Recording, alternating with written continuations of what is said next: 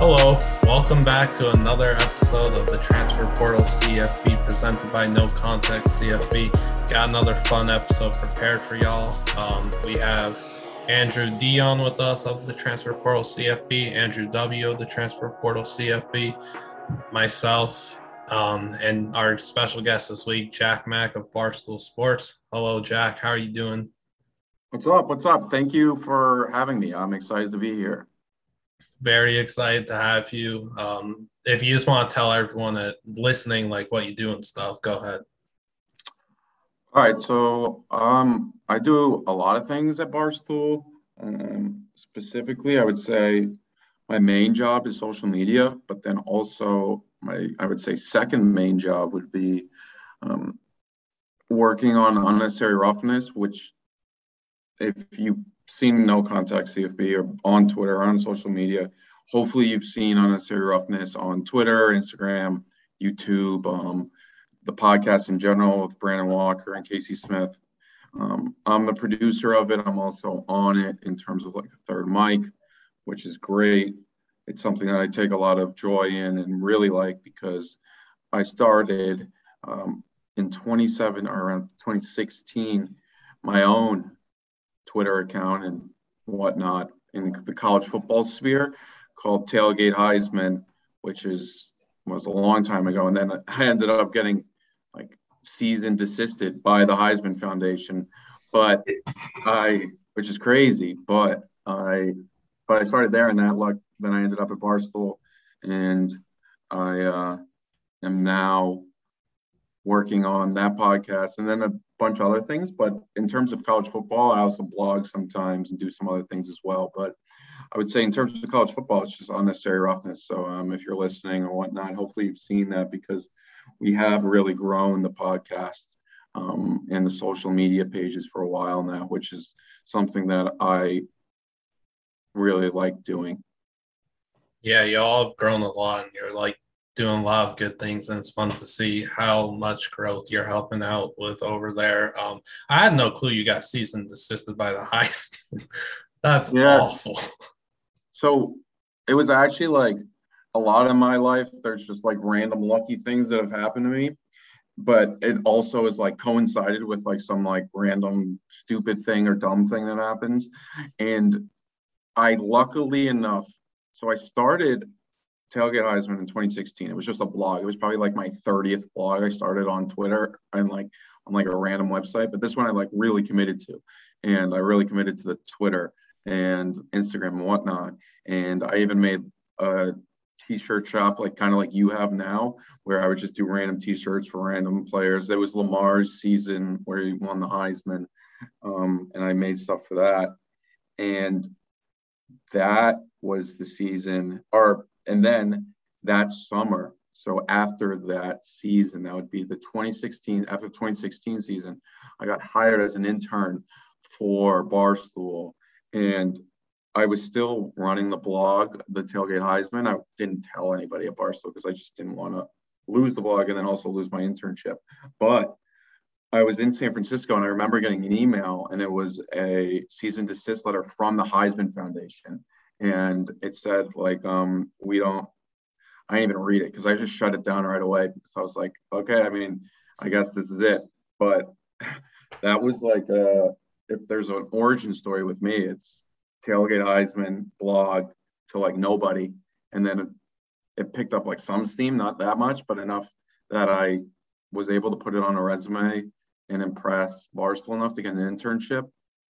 And then luckily I just got involved with Barstool before it like really exploded. So that's kind of my story in terms of just the college football, like social Twitter world, which is something that is I really like because I mean, without it, I wouldn't have a job. So it's like really cool.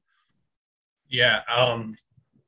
All the like tweeting that you do and I do and everyone else does on College Football Saturdays, I don't think people realize how much dang work we put into that every Saturday. Yeah. It's I'm really impressed by you because it's like right away. I get like you guys are on top. it the no context CFB account is on top of like literally everything, and it's really impressive because I don't know if it's just you or there may be others. I know you started this transfer portal thing, which is really cool too, but and college football Saturdays, it like there's so much happening at once, and like you want to take a breath sometimes, but then you miss something, and it's. You I literally remember, can't take a break. and the Saturdays are during the season. I mean, there's only 16 of them or whatnot, but they're like legitimately crazy, and it's like kind of weird because it's like, oh, I watch football for a job, but it is work. It's like you can't miss this thing happening in the San Diego State game, and then the good thing is I find it, I'm sure you guys do too, just like college football is like the really like funniest, craziest thing ever in terms of sports in America, at least for my opinion. And it's fun, but it is, you're not wrong. The Saturdays are like, I wouldn't say tough, they're just a lot. It's tiring. It's like 15 tiring. hours or whatever. And like I'm not like an outside guy, but like I do like going outside and like taking a break or like not having to look at a computer every second. But those Saturdays, it's really tough to do that. I don't want to sound like I'm complaining. It's like still awesome, but the good thing here is at Barstool, I mean, we do have like a massive team now, not just for NSA Roughness, but just social in general. So there's so many eyeballs on it. So like I couldn't be able to like walk away for a day or whatnot for a Saturday, but it is nice where there's other people that send me stuff and whatnot. But I remember when I started at first, when it was just me, I don't know if I could do it again because it was like, that was crazy. And it was like before I had everything in check with now Barstool. I mean, I have like 6 TVs in front of me and whatnot. When I started it, Tailgate Heisman, I was in my dorm room at Fordham University in the Bronx in New York, and I did it all on a computer, and then like an iPad and a TV. So that was like, and now it's a little bit easier and it's a little bit more convenient, but that's how I started it. So it's nice to have like some more help, and also it's nice to watch games with people. That's funny too, because I had the same setup the last few years, was one TV, one computer, and then my phone. And now I have a better setup now, but definitely we had the same setup for the last few years, I guess. One thing I did want to ask was, obviously you're doing a lot of big things on social media. What's any advice that you have for people that want to like run a Twitter account or start their own brand, essentially? Yeah. Any advice for that? Yeah. So that's always like, it's a difficult question because it's so broad, but I remember,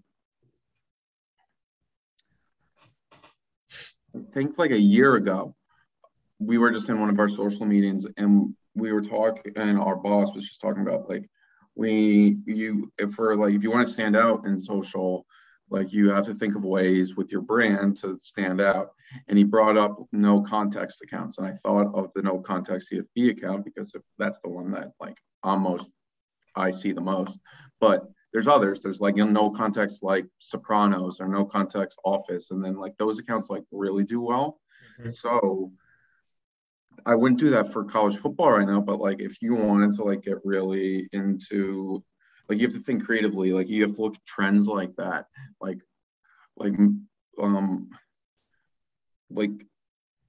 I would, if you were, I'm looking at Miami football, like you could start a no context Miami. It's not the greatest example because I would probably do something else, but I would look at trends. Also, another thing that I've been thinking about a lot recently is if you see something on Twitter, and I think Twitter's like if you look at every social platform, like there's Twitter, TikTok, Instagram, Facebook, Reddit, and whatnot. The 2 places that are ahead of everybody in terms of like funniness, like intelligence, and like truly everything else has the fewest users, and I think it's Twitter. But you can look at what's working on Twitter and then take it to TikTok, take it to other platforms. And I'm not saying steal, but I'm saying like, okay, this is what's working there. How can I have like I would think to myself, how could I have a no context or unnecessary roughness approach to TikTok, or not even Instagram as much. Instagram's a little bit harder to grow. I would just really focus on TikTok right now, and video, and like writing's great too. But if my biggest advice would be to just like go all in on that, and like personal brands too. Those are really important. And then it's tough. It's like, it's hard to like identify, like if you either get it or you don't. Like you couldn't just, what's funny on a college football Saturday, but that's just because of like a billion reasons why like there's impossible ways to teach somebody that. But if you do get it and you do feel like you get it, I would just like really go all in and look at trends, look at accounts that are doing really well and be like, how can I not copy them, but learn from them? Like look at their last 1,000 tweets or something. And if you're like, oh, that's a lot, then like, I mean, you probably don't really want to do it that much, because like 1,000 is nothing. But if you just look at everything, be like, hey, like what is no context CFB doing? What's unnecessary roughness doing on a Saturday? And how can I take this and like, and even think, what aren't they doing? And then I can do it. And then also, if you want, you have to get into the community. So like I wouldn't become like a reply guy, but like reply with funny stuff or videos and whatnot to like big tweets and whatnot, and get involved in the community. And then also like ask to help out. Like if you ask to help out somebody, and like these accounts, like we just said, the Saturdays are hard and whatnot. And it's sometimes if the right person shows up in your mentions or in your DMs and wants to help, I will accept. It's a little bit different because like I don't run Barstool, of course, so I can't really be like, hey, if you work for me, then you'll get hired here, because I have no idea if you will. But there's like, if you are someone that's looking for college basketball or like NBA, MLB, reach out to somebody and be like, hey, can I do this for you? Don't be like, how can I help? Say, this is what I'll do for you. Here's an example of what I do, and I'll do this every day for you. And then also just be like, maybe at the end you can give me a recommendation or something. And then you can also grow your account at the same time. I'm rambling here, but I'm trying to give as much advice as I can. Yeah, I think you did give a lot of good advice. One thing I would like pinpoint there is the studying of other accounts. Like you said, look at no context CFB and unnecessary roughness for like ideas and stuff. That's what I did in the spring after college basketball ended. All I did was study other accounts and trends and the kind of analytics of Twitter and figure out how I could grow no context even more. So even though I already had like a kind of big account, like growing it even further and studying and all that, super important to do. So I think that was really good advice, and anyone listening that wants to get into this kind of stuff should really study hard, like at school or something. Yeah, and well,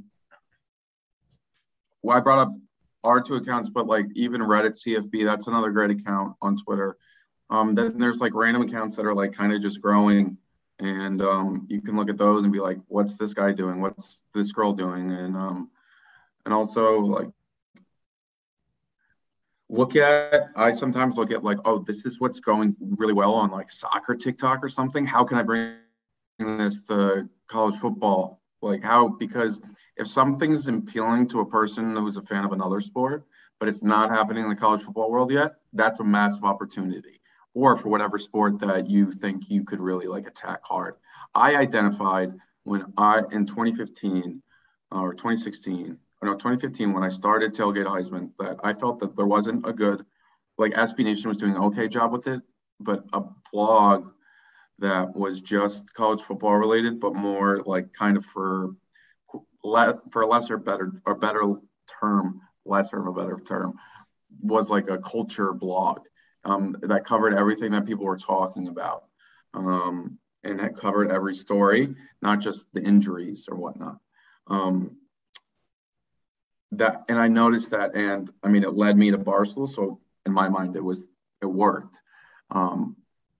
So I would look at stuff that exists in other big sports and say, oh, this exists in this sport. Why can't I do that for what I want to do and what account I want to grow?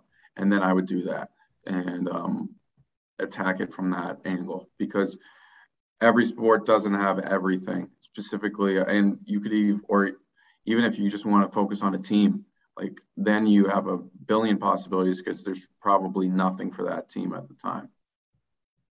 Yeah, for anyone listening to this, like seriously listen to what Jack Mack and then some of the things I said and really just listen and take that advice, because there was a lot of good advice there and it's obviously helped both of us in a tremendous way.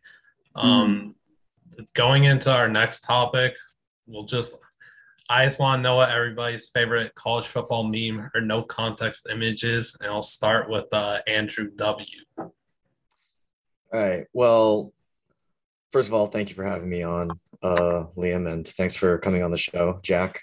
I'm going to be a little biased here. Minnesota fan. I got to go with when we have the surprise gopher on the video board at the stadium. It's just, I don't know. It's not like funny to the point where you want to laugh. It's just funny where it's like, it's just ironic that someone is putting that image up there in the middle of a football game, and it's of a gopher. So gotta love those. And kickers hate it. Yeah, we tried it against Miami this last weekend. Unfortunately, it didn't work, but ended up winning. So it's really all that matters. That's like 224 with a lot of homers though. So you're chilling. What's yours, Andrew D? I could go biased here and pick a Wisconsin one. I remember back in 2010 when we beat Iowa, we beat them on like a last, I forgot what the play was exactly, but it just left all the Iowa fans in surrender cobras. One of the best games I've ever seen in my life. But the I am sad sign is just legendary. Like, and I know that the Frank Beamer 0-0 between Wake Forest and Virginia Tech is always a classic, but for me, the I am sad is like, it is like the most relatable at any given time during a college football Saturday. Like you could post that during an interception, right after the loss, your favorite player gets hurt. It's just so iconic that you can just literally it is such a no context photo is that you could literally use it for every context. So the I'm sad sign is definitely, and you're gonna have to help me out here. Which game was that from? Yeah, I was just gonna say the best part about it is that's a Kansas fan. Yeah, it's a Kansas fan. Yeah. I don't know what game it's from, but I remember it was within the last 5 years. It was sure. I think it was 2019. I think it was the year before the COVID season. I could be tripping, but I think that was it. And he DM'd me on No Context a few weeks ago. Like, yeah, what was it? Like, I was just going to say, like, it could have been, like, I don't know, an Oklahoma game or, like, such an embarrassing loss to, like, I don't know, an out-of-conference MAC team that they played. I mean, I don't know Kansas' schedule, but it's like you could have lost by 56 to Oklahoma. You would have put that. You lose that to, I'm just throwing out a random team here. You could have lost to Ball State, and you obviously would have thrown that out there. You know, it's just legendary. Oh, wow. So funny enough, it came from the game that had every meme ever, which was the game where Kansas lost to Oklahoma and they didn't shake Baker's hand. No way. And then Baker grabbed his crotch. It grabbed his crotch, and then I forgot who called it, but essentially did a Joe Buck. That is a disgusting act. No way. So that's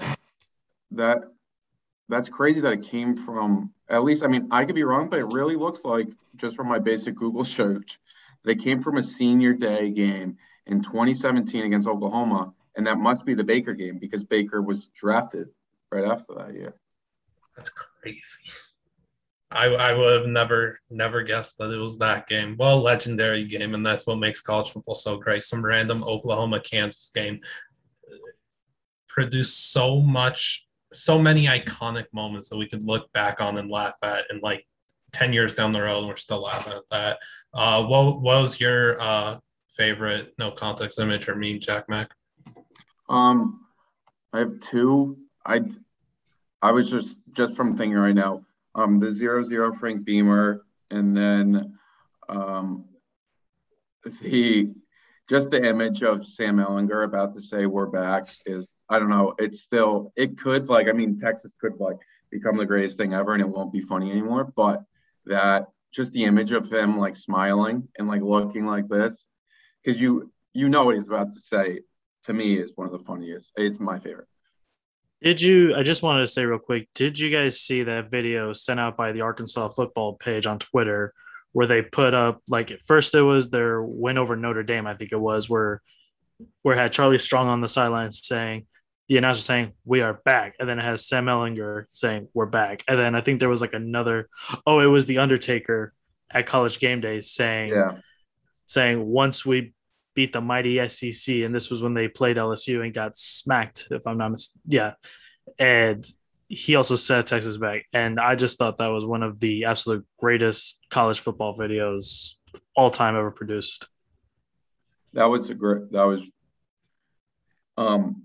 about to say that if there's something big in college football that, like, I would say any program should attack hard, it's social media. And I don't know why they don't, because I mean, that's all the players do. They're all on social media in high school. So like, you would want to be the cool account.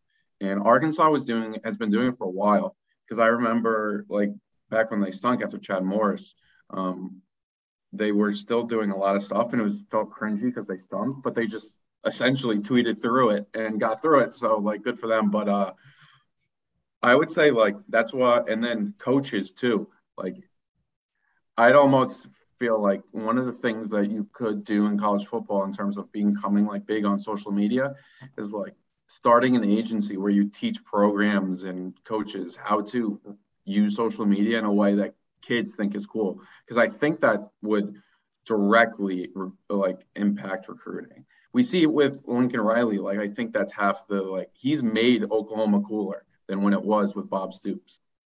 Oh, 100%. And he does the eye emojis. And then why I'm pretty big on Shane Beamer is it seems like he's bringing a very similar vibe to South Carolina.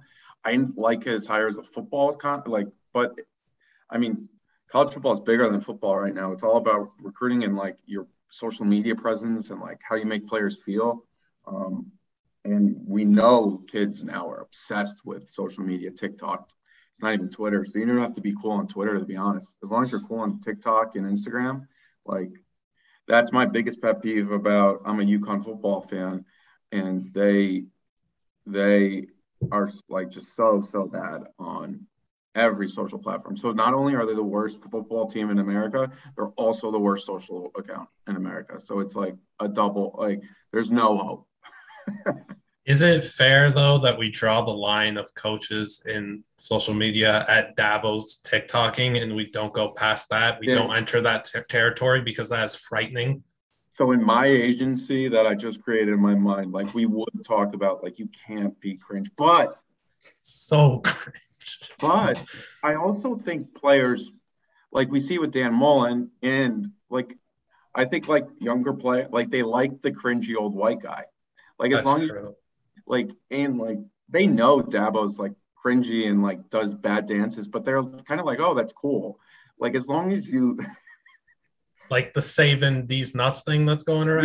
Yeah, exactly. Like, they think that's funny because, like, not because it's actually fun. It's like a meme. It's like, so I almost feel like it's like failing your way to the top, like, or cringing your way to the top. Like, Dabo's was so bad that probably the players liked it. But yeah, I think that's something that like would be really massive. Like, like, Nick Saban has like the school for coaches that don't coach good. Like, we should create the school for coaches that don't tweet good. And then we just become millionaires because we change college football forever.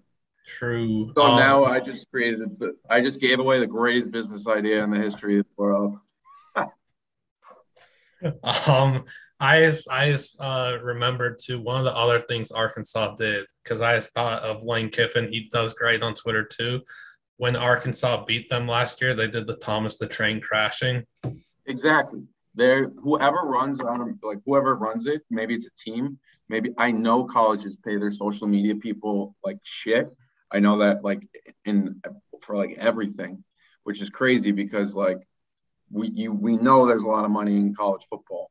And like if you like what's holding, and then I don't know if you guys remember like all those great LSU videos during the 2019 season. Those guys then went to USC because I think USC was like, we know this is cool. Come to us, we'll pay you more. They should do the same with social media. I think those guys are also like kind of social media guys too, but those are two really, really cool. Like colleges need to think about their brands, and when someone's good, they need to like pay them, because I just know from like knowing people that there's no point in going into social media and college athletics because it pays so poorly sometimes. That's very true. We'll get into our next topic here. We spoke a lot about no context images and social media and college football, but I don't really have a favorite meme or image because I have so many of them at the top of my head. I guess I'll say the Bush comparison, though. That one's an all-timer. The George W. Bush, Reggie Bush comparison. I wish social media was up back then. I wish I was old enough back then to even have an account or whatever. But we'll get into a bet that we like this week, because I know you like Bang, Jack Mac. I like Bang. Andrew likes Bang. The other Andrew needs to start getting into betting. But he's talking about me exactly. What's one bet y'all are looking at this week? We'll start with Andrew D this time. Michigan State plus 16 at Miami. Honestly, going right at the bat. That line? I have in front of me right now, but I still think it's ridiculous. I have it at 6.5. That's not. There's no way that's a real. I was. That's what the line opened at. That's what the line. I'm looking at it right. I'm looking at it right now. I literally see plus 16 in front of me. Yeah. That's what it opened at like 2-3 months ago. Yeah, 2-3 months ago. Let me look at this up right now. It's at 6.5 right now. I promise. It's at like 6.5 right now. If 16 would be criminal. That's robbery. If it's 16, I'm just putting my entire life savings on it. Yeah, I'll invite y'all here in Vegas. Y'all could come place a big bet, and we could watch that easy bet hit. This is MGM right here. What the hell are these guys talking about? But it's the line. Well, then in that case, I'll still take Michigan State plus 6.5 because I still think they got a really good chance to win at Miami regardless. I really like Kenneth Walker. I think Thorne's been a pretty underrated quarterback. He hasn't turned the ball over. Miami, we've already seen what they do. Their offense is terrible. I do not trust their defense, really. I just look at Michigan State. I think they're one of the more underrated stories going in through these next first 2 weeks of the season. I still like Michigan State, regardless what the line is. It could be minus 2.5, and I probably still like Michigan State. I respect that. I think we all know how I feel about this Miami team. Yikes. We'll go to you, Jack, for your bet. This is a tough card. It is. It really is tough. But I'm going to roll with. I really think Auburn has a good team this year, so I'm just going to go with them plus 6.5. I think Penn State wins by 3, but I could see Auburn winning for sure. I also but I do think Florida is going to play well this weekend. But those are my two favorite bets just off the top of my head for now. Yeah, hopefully Auburn wins and we can have a whole bunch of Bo Nix for Heisman copy pasta. That'll be fun. Yes. No, if Auburn wins, I would like for Penn State to win just for I don't know, it would be cool. But also if Auburn wins, I mean, the takes from Auburn fans would be amazing. So I'd really look forward to the Auburn just fans. I think they would start to brag to everybody that we were all wrong, and then they could end up going 6-6. I think it's on the table. I was looking at their schedule. They could win this game and even go into the Georgia game where they into the Georgia game undefeated, but still end up 6-6, 7-5. Like I think it's. I was looking at their schedule. I think it's possible. So that would also be a very awesome like meme in itself. So a good which is just college storyline football. kind of track. Yeah. So I guess we'll have to see. I'll root hard for Auburn. I'll root hard for that +6. What do you have, Andrew W? I'm gonna go with the line that I feel like should be a little bit higher in favor of the team I would be betting on, which is Cincinnati -3.5 against Indiana. That the Indiana performance against Iowa still has a sour taste in my mouth. I think Cincinnati, they did start off slow against Murray State last week, but I think that they have a good game against Indiana. They got a great coach. They got a great quarterback in Desmond Ridder. They've got a very talented defense, and I just want to see if Michael Penix can replicate what he had last year. And so far, I haven't seen it. So I like Cincinnati minus the 3.5 points. I'm shocked that spread is at 3.5. I also want to give a special shout out, another bet that I really like, just to throw it out there, Oklahoma -19.5 against Nebraska.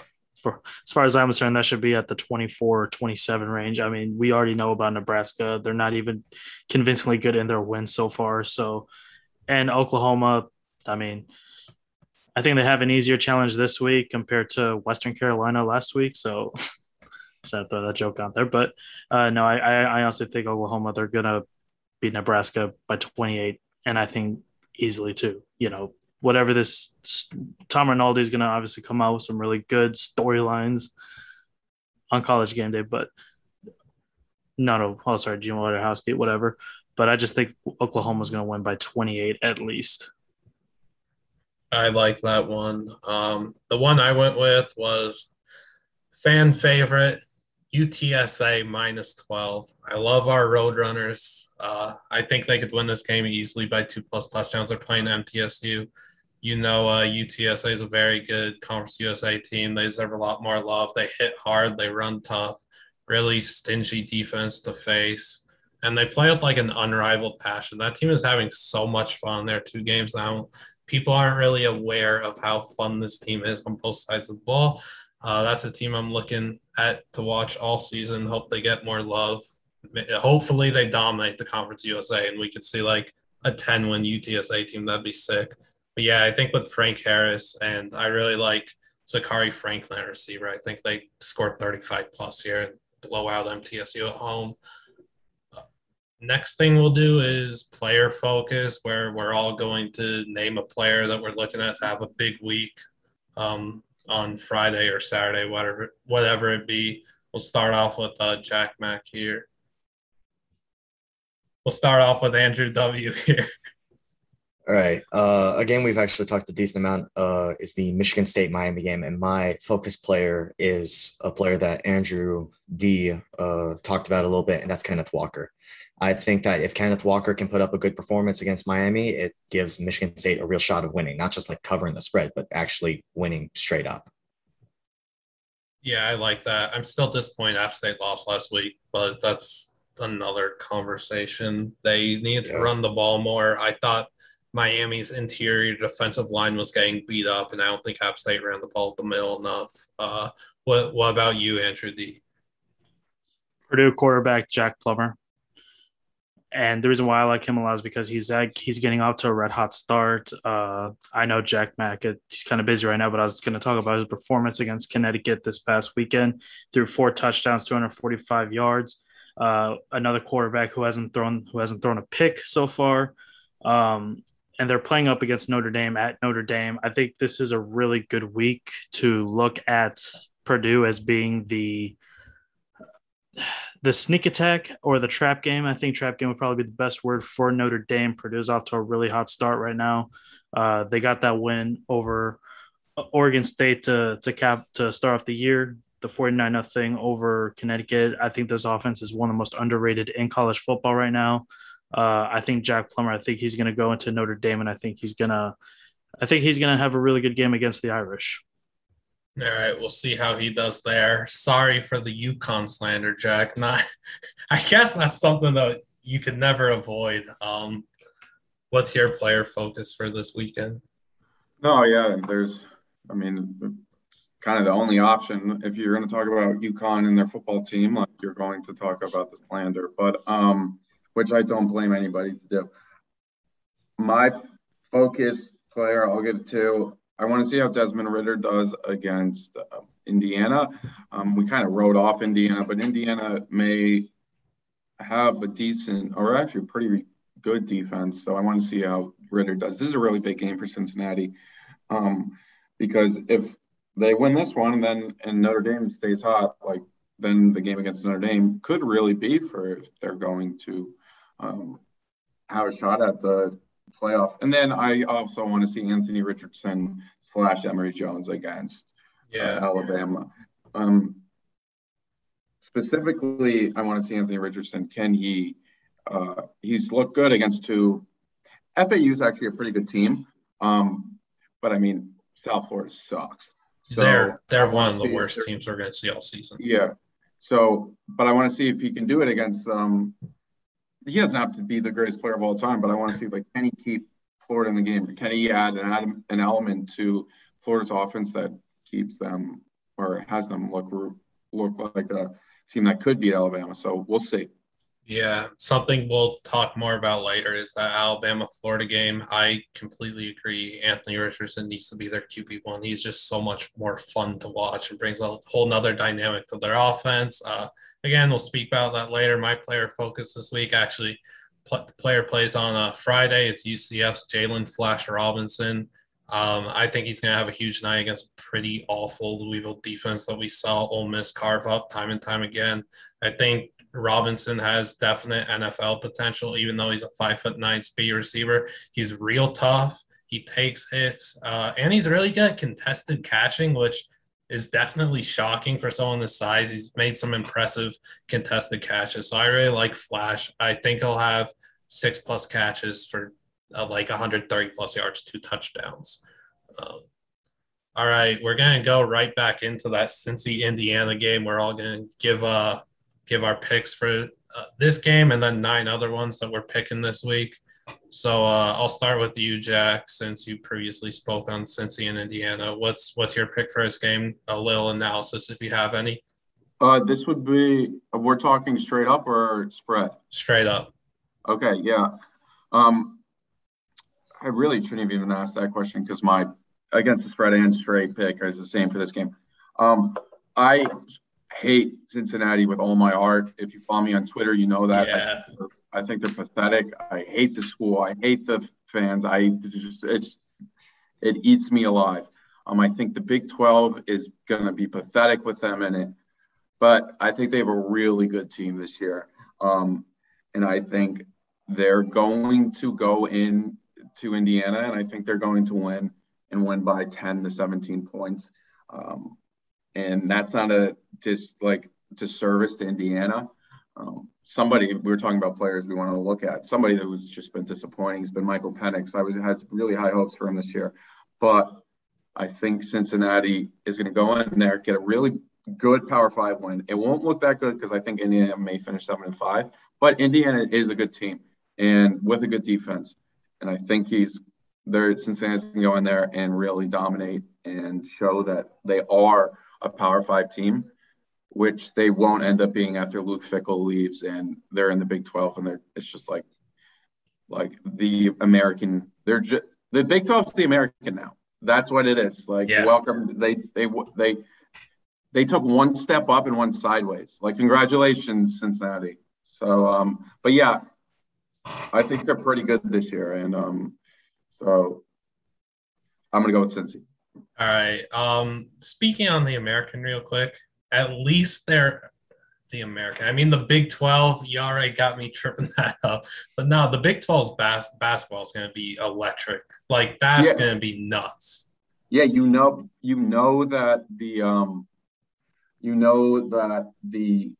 Big 12, the new Big 12 is pathetic because the first thing that the commissioner said was that, oh, we have a great basketball conference. Yeah, you do. Congratulations. But we all know what pays the bills here. But you are right. The basketball will be great there. I mean, it really will be. Yeah, we'll act like we're not that interested until a few months from now when we're very invested into that. What's your pick for this one, Andrew D? All right. Well, first of all, I just want to say let's calm down on the Big 12 conference. Then adding basketball schools. I mean, they're adding a Final Four team in Houston, man. I mean, can I at least have that? But in all seriousness, I'm with Jack here. I'm going to go with Cincinnati at the -4, them to win straight up.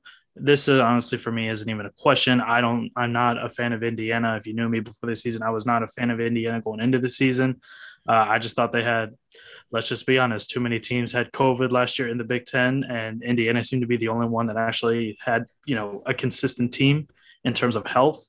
I think Desmond Ritter is going to go in there. I think he's going to tear Indiana up. I do want to give one special mention in regards to Indiana's quarterback play.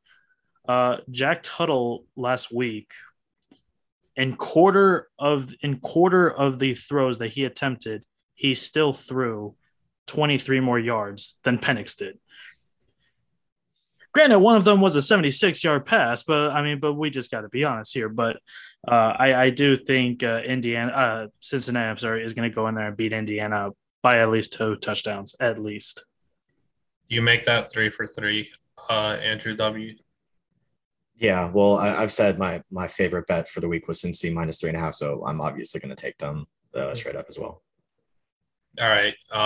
I make it 4 for 4. I also have Cincy. Like Jack Mack, I went with 10-17. I went Cincy 34-17.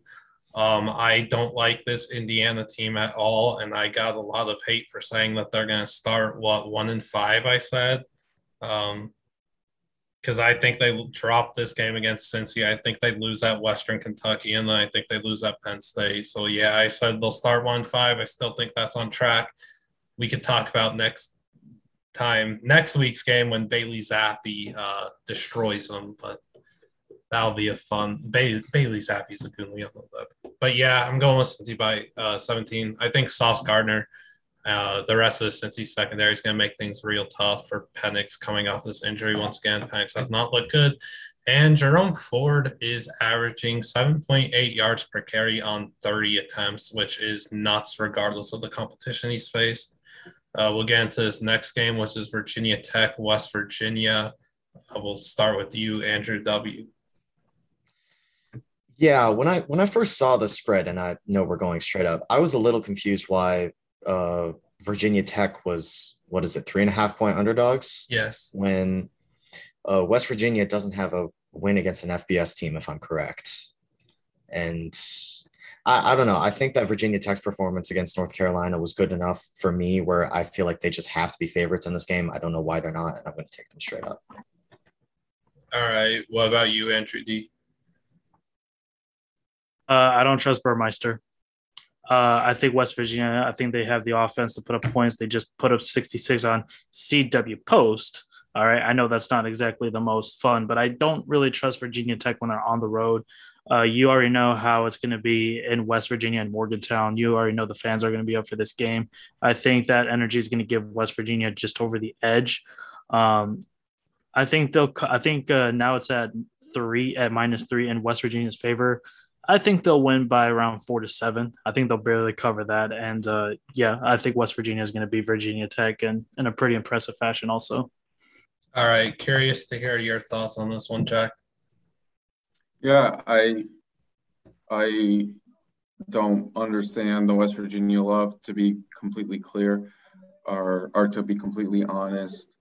I think we see a Virginia Tech team that really beat up on a North Carolina team that's really, really good. And that's an impressive win that we're not giving nearly enough credit for, because I think North Carolina might find themselves at the end of the season as one of the best teams in the country. And West Virginia, I think Maryland's another team that's pretty good, but we're going to see West Virginia fall to Virginia Tech this weekend. All right. I think we just split this 2-2 because I went with West Virginia 31-23. The reasoning being, when I see a line like this, kind of like in college basketball, where the home team is a slight favorite against a superior opponent that is ranked in the top 15, that just scares me. And I just think it's bait. I think it's a bait line that's going to get people jumping to Virginia Tech, and the public's going to hammer it. And I could be tripping and be paranoid from previous events or whatever with this stuff. But yeah, I went with West Virginia strictly because of the line. I think West Virginia receiver Winston Wright will have a good game though. The next game we've got up is Michigan State, Miami. We've kind of spoken to that here. We'll start with Andrew W. Yeah. As I think we all share the same sentiments, Miami's been very disappointing this year. Obviously, we can just kind of forget about the Alabama game. It's Alabama. They were going to lose.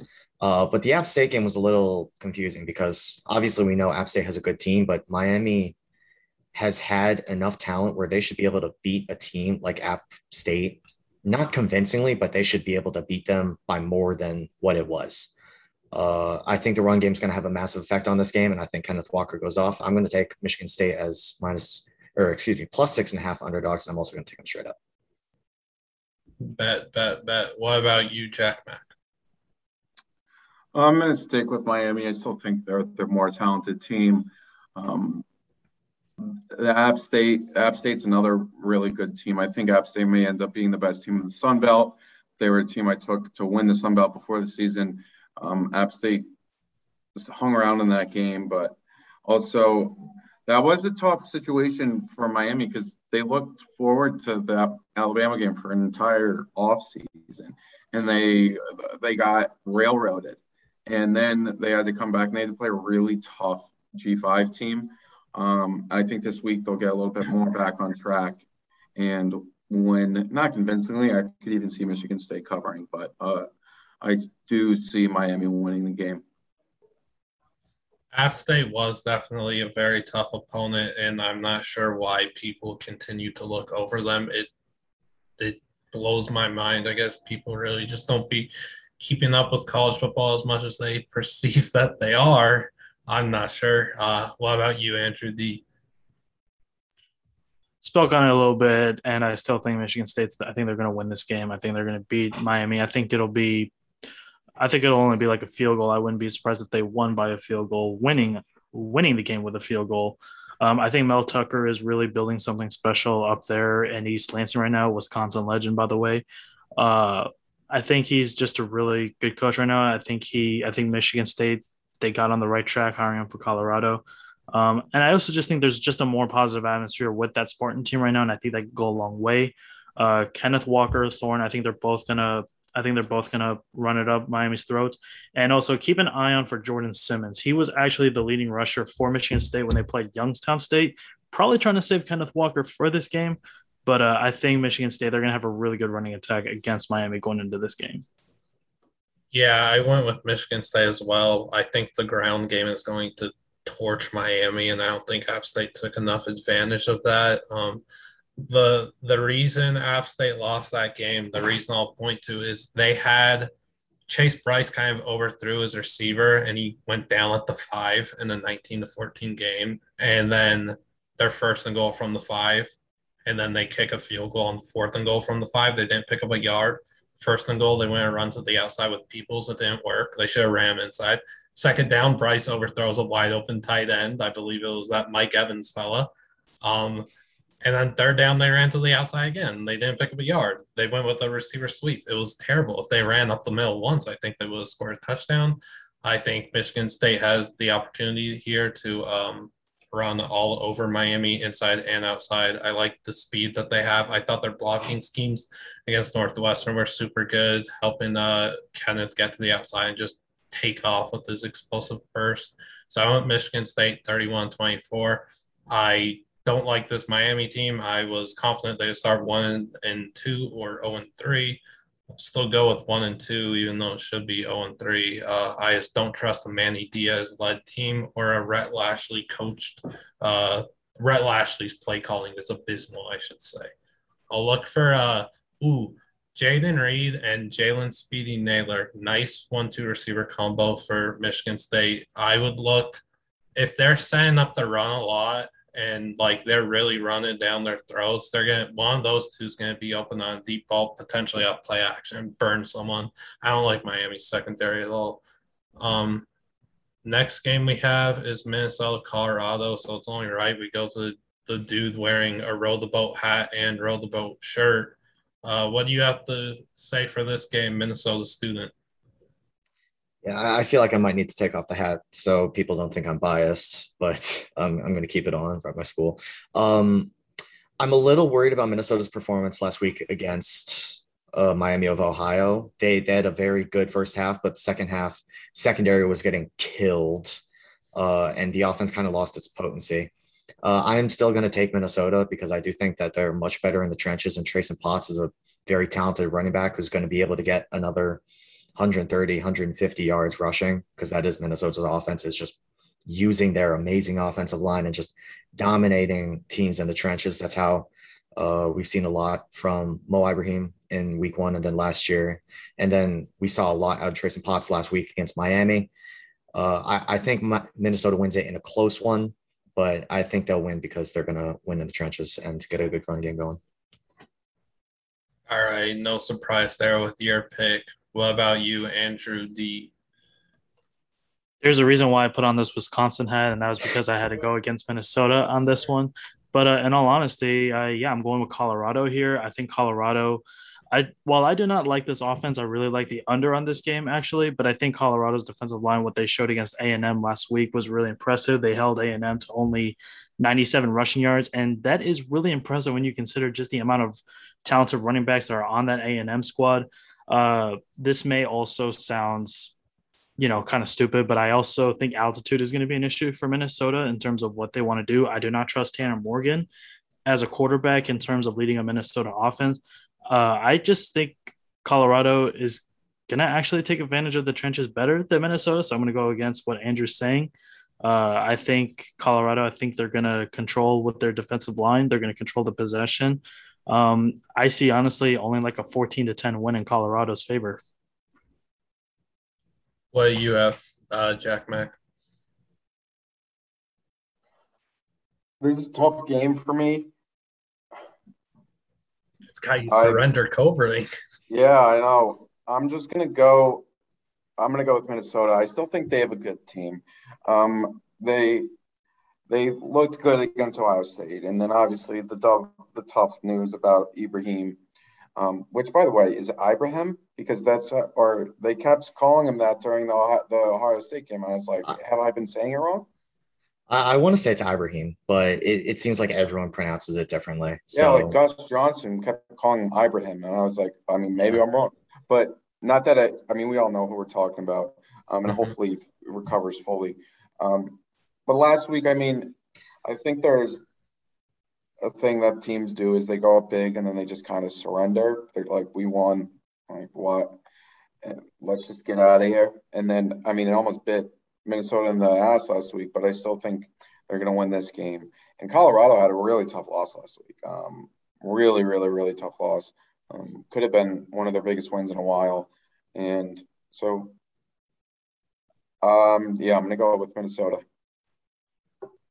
I think one thing about Mo, Ibrahim, whatever, I think one thing a lot of people overlooked is that while he is a great running back and all that, so much of that is just the volume that he gets and their scheme helps running backs so much. There really isn't much of a drop off to Trey Potts. I think Potts has looked pretty dang good. I think he's got a bright future ahead of him at Minnesota.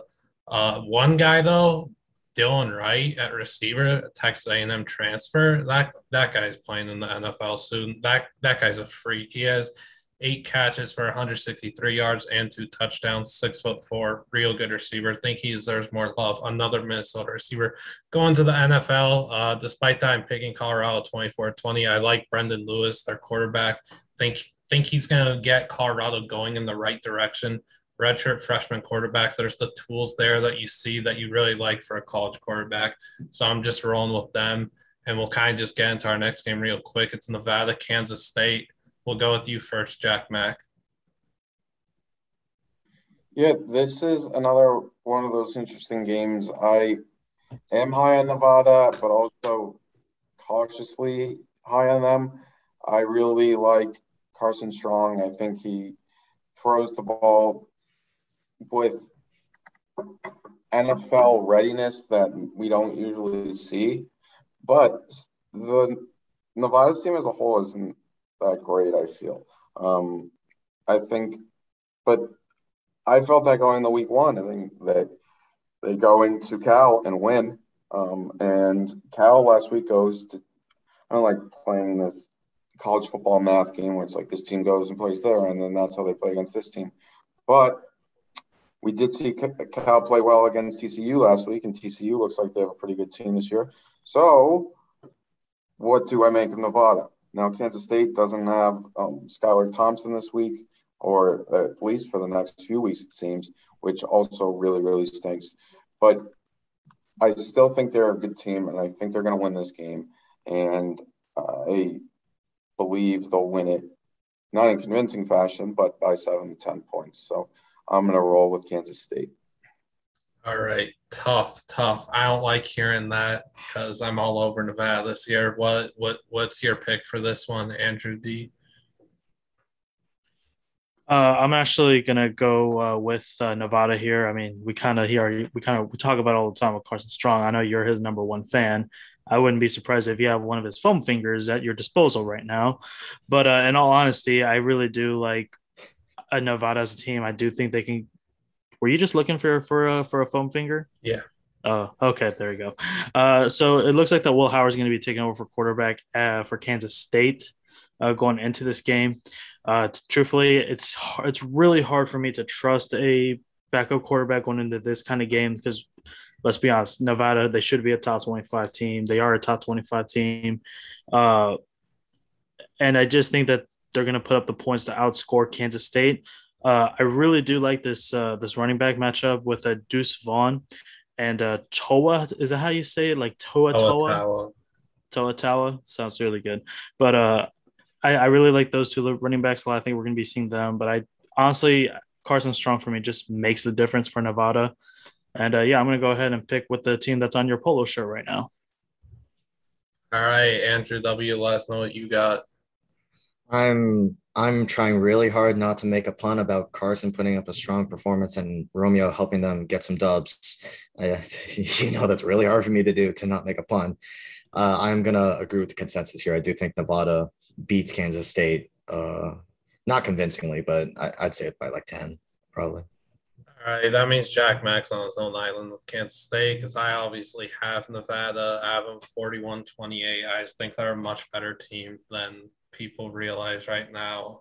The defense, I am a bit worried about the defense because I don't think they've performed at the level I expected them to. I expect more havoc, still more turnovers, which they did force a huge turnover against Cal, huge interception. But yeah, without Skylar Thompson, QB1, you're behind the 8 ball from the get-go, and I think Nevada's gonna be very, very aggressive in this game, take a lot of shots deep. We all spoke to Carson Strong. He is QB1 or QB2 in this NFL draft class. I truly believe that. I have believed that. His arm is sensational. He's got a dang bazooka attached to his body. I think 355 plus pass yards is very doable in this one. I think he hooks up with Romeo Doubs for a couple of deep bombs in this game. And I think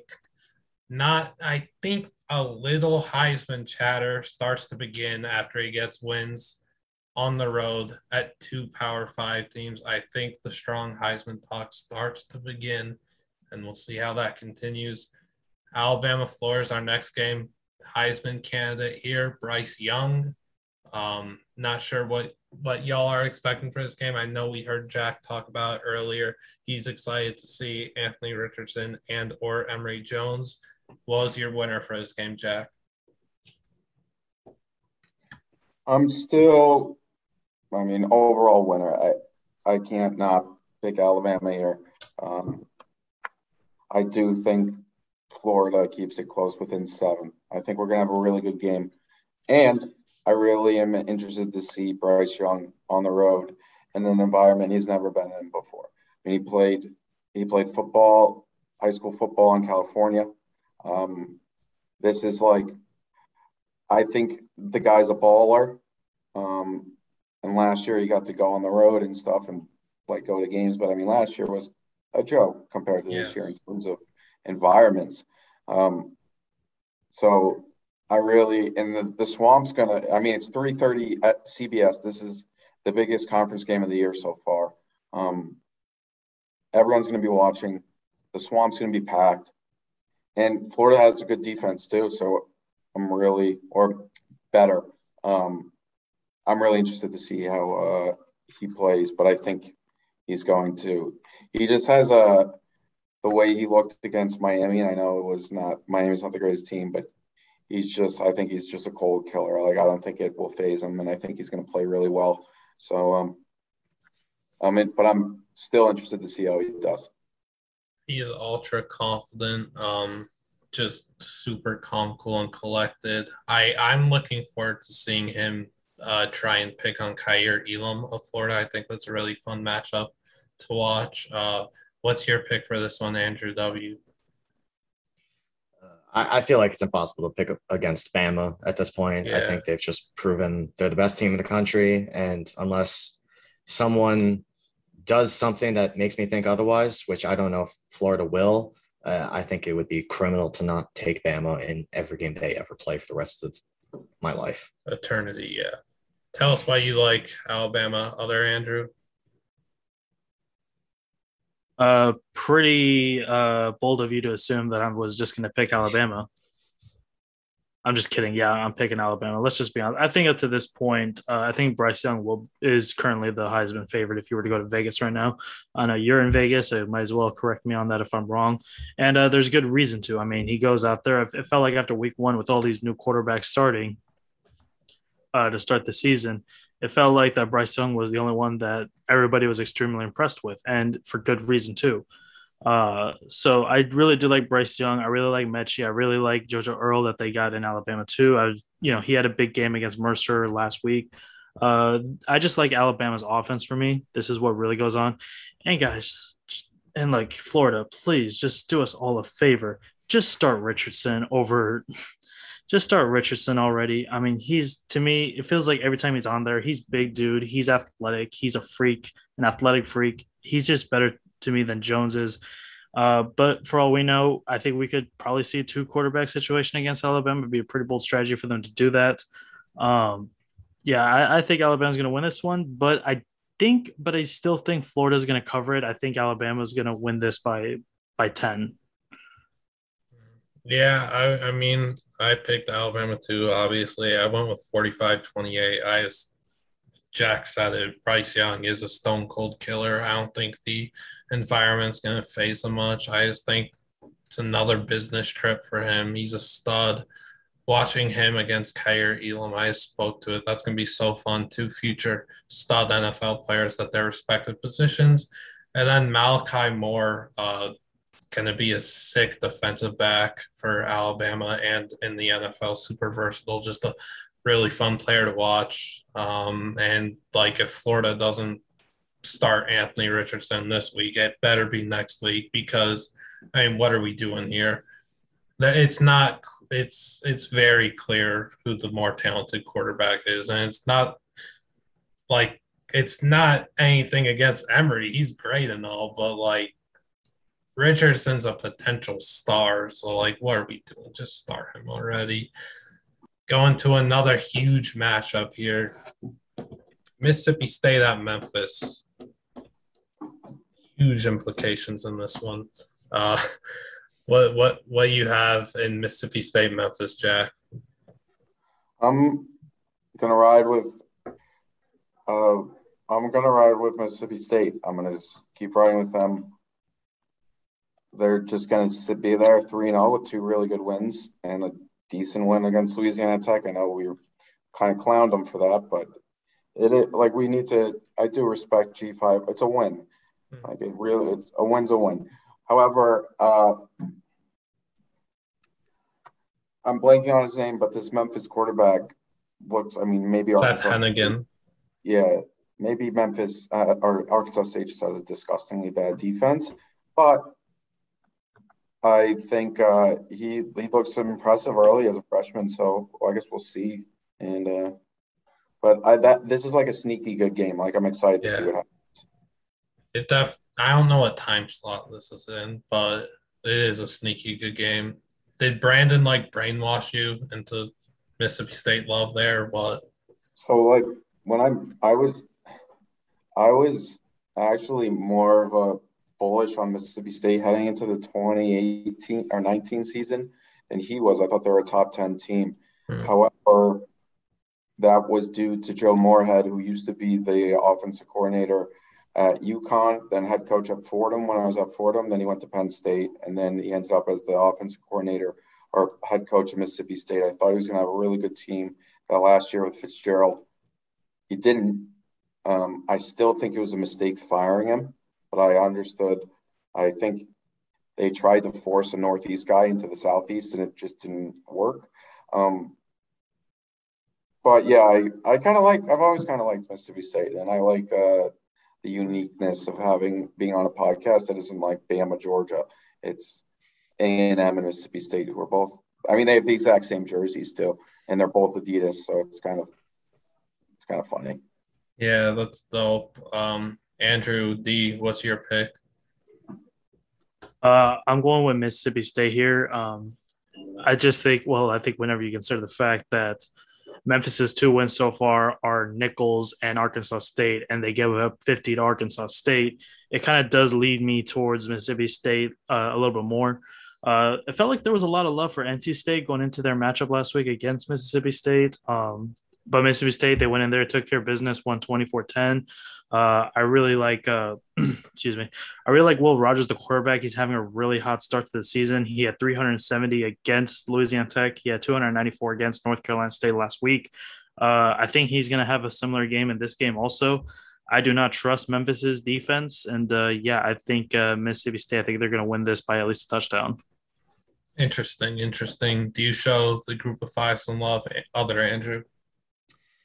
Some group of 5 teams I love, not Memphis this year. I'm going to stick with Mississippi State, alluding off to what other Andrew said. I do think Will Rogers is going to have a good game. And the defensive performance against an NC State team that it seemed like a lot of people were decently high on, I think that was a pretty good performance for them. And I think that's going to not help them because obviously it's a new week, but I think it's going to show us that Mississippi State is a team that isn't just, a good quarterback with Will Rogers. They've got a very solid defensive performance last week. I think they have another good one this week, and I think they beat Memphis handedly. Gotcha. It's in my contract. I'm contractually obligated to pick the group of 5 team here. So I have Memphis 48-42, high-scoring game, potentially overtime perhaps. I think we could see. I think it'll be a fun game. Seth Hennigan, as Jack kind of spoke to, he's been a dope quarterback, even though it's been too inferior, and that's being polite, opponents. I think he's shown some promise. And Calvin Austin III's a great receiver. I'm just going to roll with Memphis. Not much reasoning, just kind of gut feeling. Going into huge game, though. Auburn, Penn State, fun game. Should be a fantastic atmosphere that we've really missed, especially at Penn State, because that place was a ghost town last year, obviously. Andrew W., what's your pick in this game? It's tough for me to pick against Penn State in a whiteout game, so I'm going to have to take the Nittany Lions. Their defensive performances this year have really impressed me. I do think Auburn has some great talent on offense, but I think Penn State's going to win because they have great defense, and that atmosphere is just going to be electric. What about you, Andrew D? It feels like I've been high on every I feel like I've been high on every Big Ten team, and it feels like every time I'm on a podcast, I speak highly of every Big Ten team, except for Minnesota. No, just kidding. But it's really impossible for me to pick against Penn State here, a whiteout. I just think they're a much better defensive team than Auburn. I do not trust Bo Nix going into a whiteout game in this type of atmosphere. I think Hackenberg, I think he's going to be a much better quarterback than what we're typically seeing. Guys, Auburn played Akron and Alabama State to start the season. Okay. Penn State has already played Wisconsin to start the year against that heavy defense. I think Penn State. I think they're going to win this game. I think they're going to cover. I think they're going to win this game by 2 touchdowns at least. All right, Jack Mack, you gave out Auburn plus 6.5. You think they win or still Penn State by 3? Give me Auburn. Ooh. Bo Nix coming out party for the 800th time. Why not? Let's do it. I mean, I went with the same thing. I went Auburn 20-17. Potential Tank, late and field then goal. Tank Bigsby leads Auburn to the win, but then Bo Nix gets all the credit. He leads them down the field with like 1 or 2 kind of fluky, lucky throws late game-winning drive, Heisman talk. Let's go. Bo Nix masterclass incoming. I feel it. And I think everybody thinks Auburn's going to lose this game. And I think they're going to come in there. Bo Nix masterclass, 13 for 20, 117 yards, a touchdown with 1 minute left on the clock. And it's like on the drive that leads them down the field, he does like something insane that like shouldn't work, but it does. And then Auburn fans buy in, and then they're just disappointed for the rest of the season. And of course, he potentially throws an interception or 2 while he's doing all this. Yeah.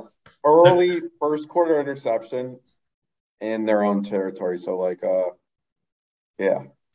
So we basically have the whole storyline written out for the Bo Nix. I know it's going to happen. I know this. I just gave you the game. Watch it happen, and then come back to me and say how smart I am. If not, it was just a joke. Yeah, we'll clip it if you're right. If you're wrong, we're just joking. I'm talking about Bo Nix. It's a joke. It's like Bo Nix. It's like we're just having fun here. We're just memes. It's a meme. We got meme accounts on here. It's just a meme. Like Bo Nix the record. What? We'll nix the record. Yeah. So why do the 2 Big Ten guys on here have to be the only ones to pick the Big Ten team? I don't know. I mean, we're not biased. I don't think I am. No, yeah, I don't think you guys are. No, I wouldn't. I haven't seen any bias from you guys. I just met you, but like no bias. All right. I mean, I have Auburn. Well, I say 2017. I think someone to watch, like no meme. Andrew W. spoke about him on a show we did for draft prospects. Nehemiah Pritchett. I think I'll have an interception off Clifford in this game.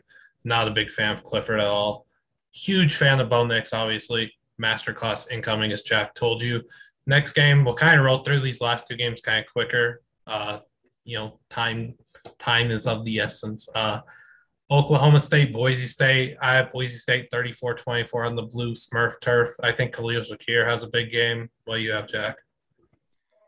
I'm like the biggest Oklahoma State fan ever. I don't know why, because I also think I feel like I like Oklahoma more than Oklahoma State, but I think they have a good team this year, man. I think they have a great defense, and I think pretty much anytime you lose a running back, as long as the guy behind him is like decent, he can replace the productivity in most cases. We're seeing that with Oklahoma State. Spencer Sanders makes like some of the dumbest decisions. He's like almost the Bo Nix of the Big 12. Yeah, that's a perfect comp. And I was so excited for him in 2019. I remember that Texas game when they played Oklahoma State. I thought he was going to be a guy that was going to, like, he was making throws that I was like, oh my God, this guy is only a freshman. He could turn, and he's built like an NFL quarterback. He can run. Then he just does these stupid plays. But I'm so bullish on Oklahoma State. They're winning this game, and Boise State's going to be one of the best 2-loss teams in the country. It's nothing against Boise State. I love Khalil, I think, I like Boise State. This stinks because I wouldn't even say UConn's in the G5. They're like their own conference of suck. But, like, I'm a G5 fan. I've always been a G5 fan, but I'm going against the G5 teams. I'm just licking the boot of the Power 5 so far, which is disgusting. But I'm bullish on Oklahoma State. I think there's a scenario where Oklahoma State is in the college football playoff discussion. You can call me crazy. Oh We'll- gosh. but this is another thing we can come back and clip. And you're joking if it doesn't happen. It's all good. You guys can go, and I'm just going to go through their schedule, and I'm going to tell you when they will be in the conversation.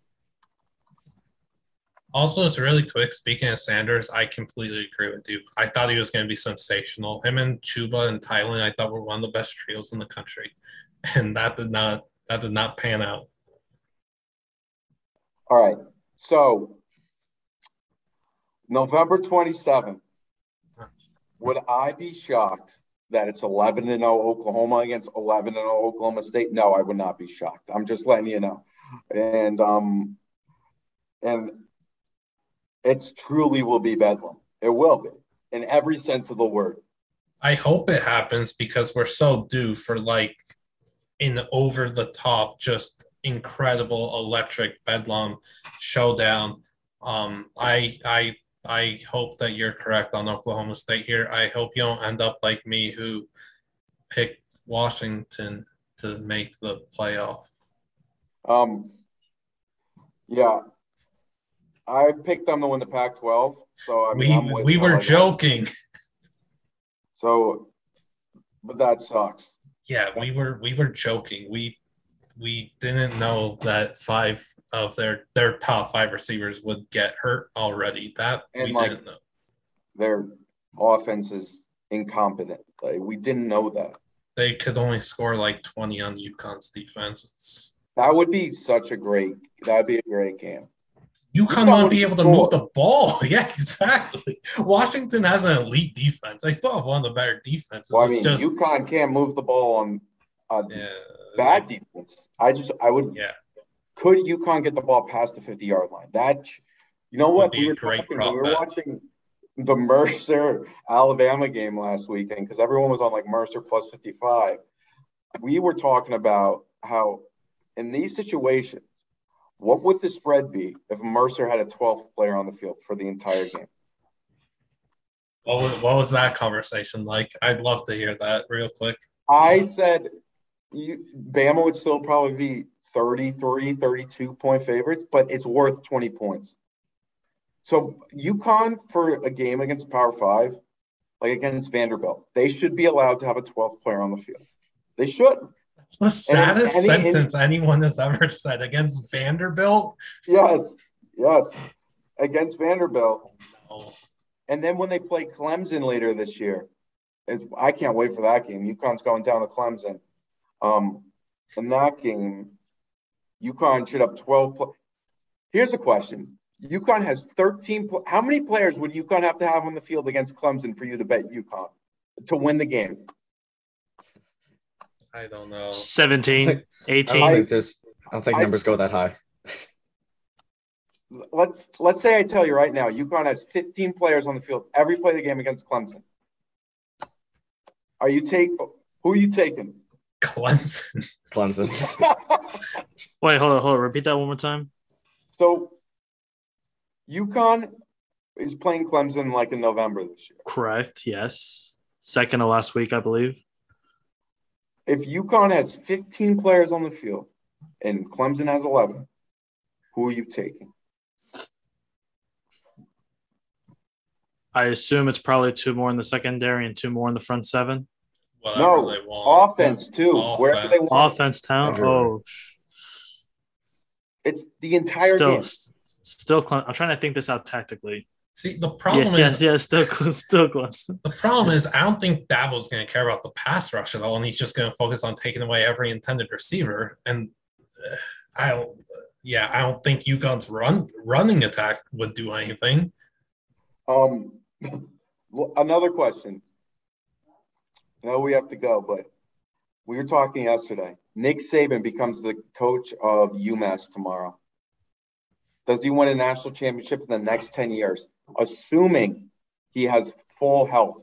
Health is like he's young, like everything else exists. He has 10 years left of full health. Not that he was going to pass away in 10 years, but more so like he's getting older. He'll be in 10 years, he'll be a lot older. It's the Nick Saban that we have right now that's recruiting at a high level and all that stuff. I don't I see why say you wouldn't say yes and just take a stab no. at it. I would say no, not close. I think he would need 25 years. 25. I actually agree with Jack here because I'm trying to think of everything. First of all, you got to think of what conference are you going to put UMass in. That's the one thing. That's the biggest thing. That process in itself takes at least 5 to 6 years. Facilities, they have to build new facilities. And also, I'm just trying to convince. What do you like? Because UMass isn't even in Boston; it's in like Amherst. I think Amherst. It's not even close to Boston. And I'm just trying to think, like, how can you convince a recruit to go to Amherst over an Alabama team that probably isn't going to be the national champion that we think of, but there's still going to be at least a 9-win team. How are you going to convince someone to go to Amherst over a school like that? I just think you would have to absolutely change UMass, not just the football program, but you have to change the whole landscape of the entire university to make it a football university the same way that you got to change all these other Power 5 teams. And I'm sorry, but whenever I think of New England, I'm talking about all the New England states and teams in that area. I don't know how you can change any of them to be a football school besides Boston College. I mean, the problem is, like, with that prompt, I think he actually could compete because that fella's going to put all his money into there. We're going to have the Nick Saban field while he's coaching. That's going to be something. And he's just a mastermind recruiter anyway, and people want to play for him. We already spoke up hours ago, it seems like, the old white coach that players like making fun of and relate to, and kind of like they like having around. Like, Nick could recruit a solid team, right? Right. To make a G5, I mean, sure. I mean, if you put and here's the thing, you're not going to put UMass directly in a Power 5. You have to put them in a proper G5 conference first, because right now UMass's situation is that no G5 team wants to take them right now. Where are you going to put them? Conference USA? I mean, they were in the MAC a few years ago. So, I mean, but the MAC said, get lost. So, UMass is pathetic. It's a bit like UConn has hope. UMass is pathetic. They should get rid of their football team. They have nothing. UMass they have good helmets. The script helmets are good. No, they don't. What? They don't have good helmets. Yes, the script helmets are good. Also, DC will never be anything in football. Okay, they're a joke. That's another joke. That was proven by Yurkovich's. Yeah. No. I actually like this Boston College team, but I hate Boston College because they stopped caring about football. UConn from going into the ACC because they're a bunch of scumbags. So, anyways, Boston College probably is the best New England football chance of anything, but screw them forever, ever. I hate them forever. Yeah, I understand that. You have hate for Fairfield too, right? No, I don't mind Fairfield. Fairfield's okay. Who was it then? I'm tripping. I thought it was someone. I could be tripping. Hartford. I meant it was Hartford. I didn't mind Hartford, but they did the basketball where they moved down to D3. I was mad at them for that. That was bullshit. They're a musical freak school now. Yes, that's what it was. I was so happy when they made the NCAA tournament because I grew up going to UHA basketball games, and they were so bad in the American East. And the American East is one of the worst college basketball conferences outside of Vermont, who's usually pretty good.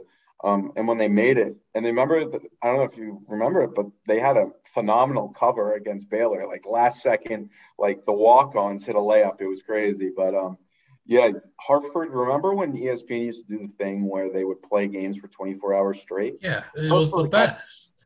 Hartford used to be the 5 a.m. game against Niagara or somebody. And that was always they would pack the house. So I was really ashamed when Hartford went down to the D3 because they gave up on they were actually turning into a decent if they were good they would be able to sell tickets and stuff, but then they gave up because they're musical freaks. I love how you brought Midnight Madness stuff though, the 26-hour event, whatever. I was the 11-year-old kid that faked sick to stay home and watch college basketball for literally ever. But we got so off topic there. So real quick, both Andrews, we need your picks for Oklahoma State, Boise State. I'll go. Boise State wins. It's probably going to be close, but I like Hank Beckmeyer. I think he's going to put up enough points for the Broncos offense. Yeah, I'm going to reciprocate that. I think Boise State. I think Shakir has a great game, and I think they're able to beat the Cowboys. All right, so that's 3 Boise State picks, and then Jack Max, Oklahoma State potential meme or not playoff prediction. We'll track how that goes. Last game that we have to pick is a really fun game too. It's Arizona State BYU late night game. Another BYU was fun again. They really are fun. Jaren Hall's a monster. Tyler Algier is real fun. Despite that, I went with ASU 27-24. I think a last second field goal we're going to see. They have so much talent on defense. Darian Butler, DeAndre Pierce, who's a 6-year senior former Boise State player, Tyler Johnson, Chase Lucas, Merlin Robinson, 2 future NFL players, Jack from SC, now ASU, still in college, who knows how. Johnny Wilson, a 6'7" or 6'8" receiver, huge target. I like ASU here, but I really like what BYU has. So yeah, your guys' picks. We'll start with Jack Mack. I am going to go with Arizona State. I think they have a good team this year, specifically because they somehow avoided, at least for right now, at least like their program kind of falling apart due to a lot of the recruiting violations, which is good because I'm glad that like in the past we've seen teams fall apart because of the NCAA coming in and just ruining seasons because of what coaches have done, which is really unfair to fans, to players. The coach is fucked up and they should be put on, unless it's like a true program structure failure where there's like, not recruiting violations like stuff we saw at like Baylor and Penn State. I am not the biggest fan of like ruining a team, specifically when they look like they're going to have a really good season. So I'm happy with that so far. And I really think Arizona State's a contender in the Pac-12, and we'll see it this weekend. And this is the ultimate letdown game for BYU. I know they're playing at home against a ranked team, but like that was the first win against Utah in 11 years, 9 games. So I'm going to go with Arizona State, but I'm really excited for this game. And I wouldn't be shocked if BYU won. Yeah, they celebrated like that celebration was insane when they finally beat Utah. Which is crazy that there was no alcohol involved in that celebration. Like just Dr. Pepper and Diet Mountain Dews. That's how they do it. When you saw Arkansas fans go crazy, you're like, those guys are on, like the fans are on every drug, every like alcohol. But BYU, they're sober as fuck. So which also makes it a little bit cooler because they're like, it really meant that much. Yeah, that win really meant the world to them. So, and I love their uniforms and helmets. So I think the royal blue is one of the most underrated. I think it's such a clean look, and I'm really glad that they brought that royal blue helmet in too. I thought that was a clean look against Arizona, the all blue. They're cool again, like you said. So, which is crazy because it's like the strict religious school is cool, and they are. So yeah, I maybe they'll storm the field again if they win. I know one thing though, no storming of the field will match up to Clemson when they beat UConn later in the year. That's gonna be so awesome. That's amazing. I forgot that's happening. Yeah, I can't wait for that. That's gonna be such a great meme. That's just gonna be amazing when that happens. I'm gonna be excited. That's why I'm gonna watch the game, just to see that. If we keep getting off topic, but the memeing of Clemson fans storming the field is so good, and nobody ever realizes that, we know they stormed the field against everyone. That doesn't take away from the fact we're gonna make fun of them for it. Someone's going to get really mad when they storm the field against UConn. I don't know who it is. It could be a random political contributor to some random website, but they have a blue check mark, so they have something on Twitter, like a people follow them and whatnot. Yeah. And they'll be like, why is Clemson storming the field after they beat UConn? Does it get talked about on a talk show? Yes. So, but yeah, another thing that I'm about Clemson, and while we're off topic, I'm like fully in on the Real Housewives of Death Valley, which is like a few of the girlfriends on the teams for Clemson's. They're big on TikTok and then YouTube, and they go to every game. They like dress up and stuff. I love their content, and that's another tip for social media. I'm just gonna guess that there's not a lot of females watching this or listening to this, but if you are and you're like happen to be dating a player on the team, I would like create like a fake reality show around me and like my friends and whatnot that are also